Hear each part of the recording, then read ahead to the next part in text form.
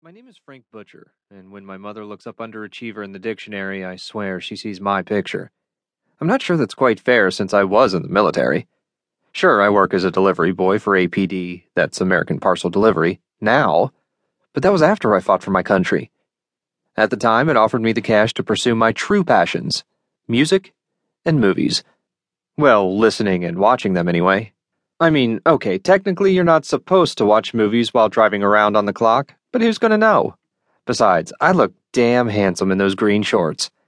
And this good-looking SOB was about to do his favorite delivery of the day.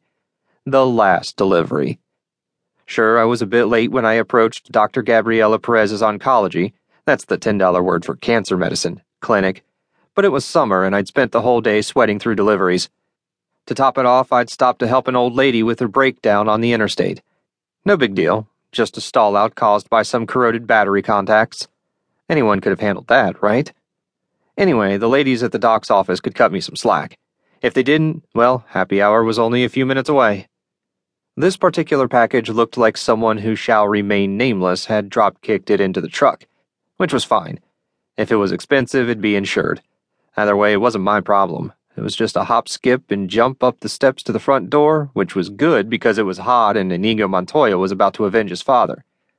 As I stepped up to the reception desk, the late afternoon sun streamed through the glass doors behind me. The front room was packed, which was pretty much the case every day I stopped by.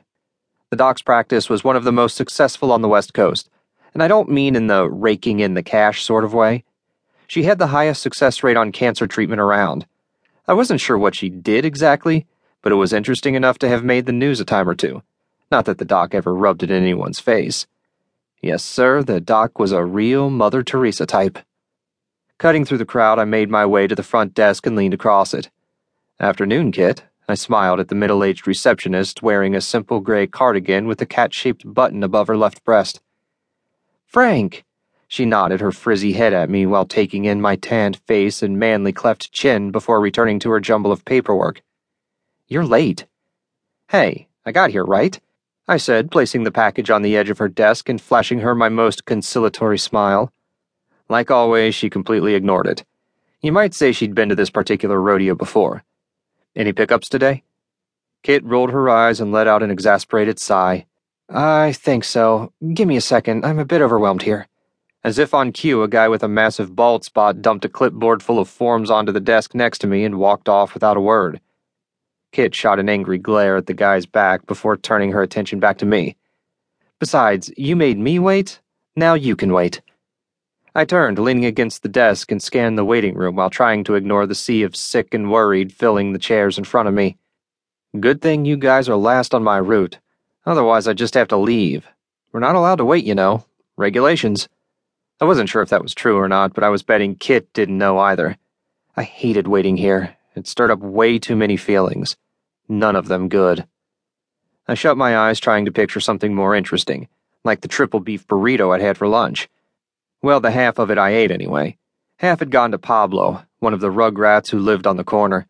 Kid's only got his mom, and she has trouble making ends meet sometimes. Still, that'd been a couple hours ago, and my belly was already starting to rumble.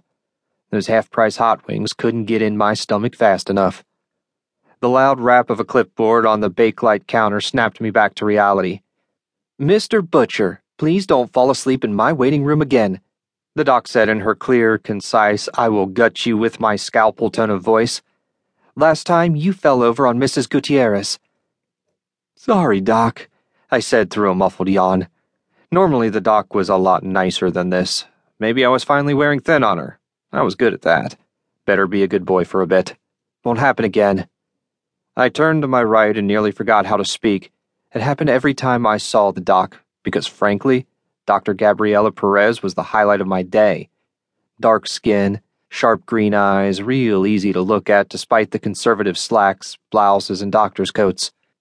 Not that I had any real romantic aspirations. Sure, I could charm her. I was a handsome devil after all. But I respected her too much to try. She was both smart and dedicated. And judging by the patients I saw here every day, I was pretty sure the doc wasn't making any money here. Bring me your poor, your huddled masses, real Statue of Liberty shit. A real class act, I'm telling you.